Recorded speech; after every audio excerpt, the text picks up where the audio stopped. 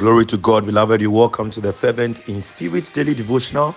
It's Friday, 20th May 2022, and our theme for today's devotion is I believe God. I believe God. Acts 27:25. Therefore take heart, men, for I believe God, that it will be just as it was told me. Apostle Paul warned the captain of the ship he was traveling aboard not to sail, but he was ignored. This disobedience led to loss of the ship, the cargo, and the lives of those on board were endangered. When the tempest started raging and the billows were tossing high amidst the violent storm, those on board started fearing for their lives. This was when Paul rose in confidence and assured them that God had revealed to him by an angel that there will be no loss of lives.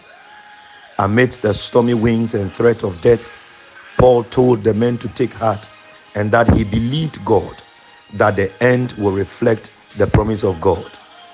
And it happened just as Paul had told them.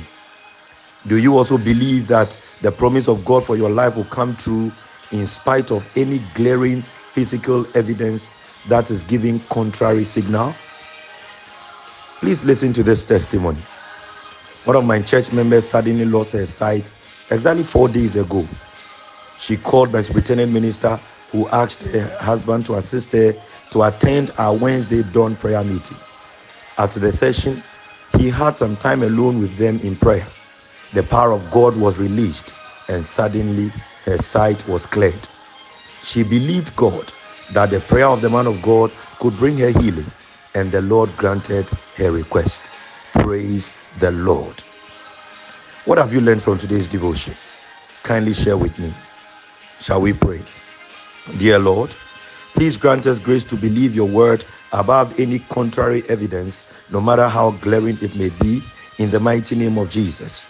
Beloved, may the Lord bless you and keep you on the right path. This is your brother, Reverend Naughty. And remember, the right thing is always the right thing to do. Bless you.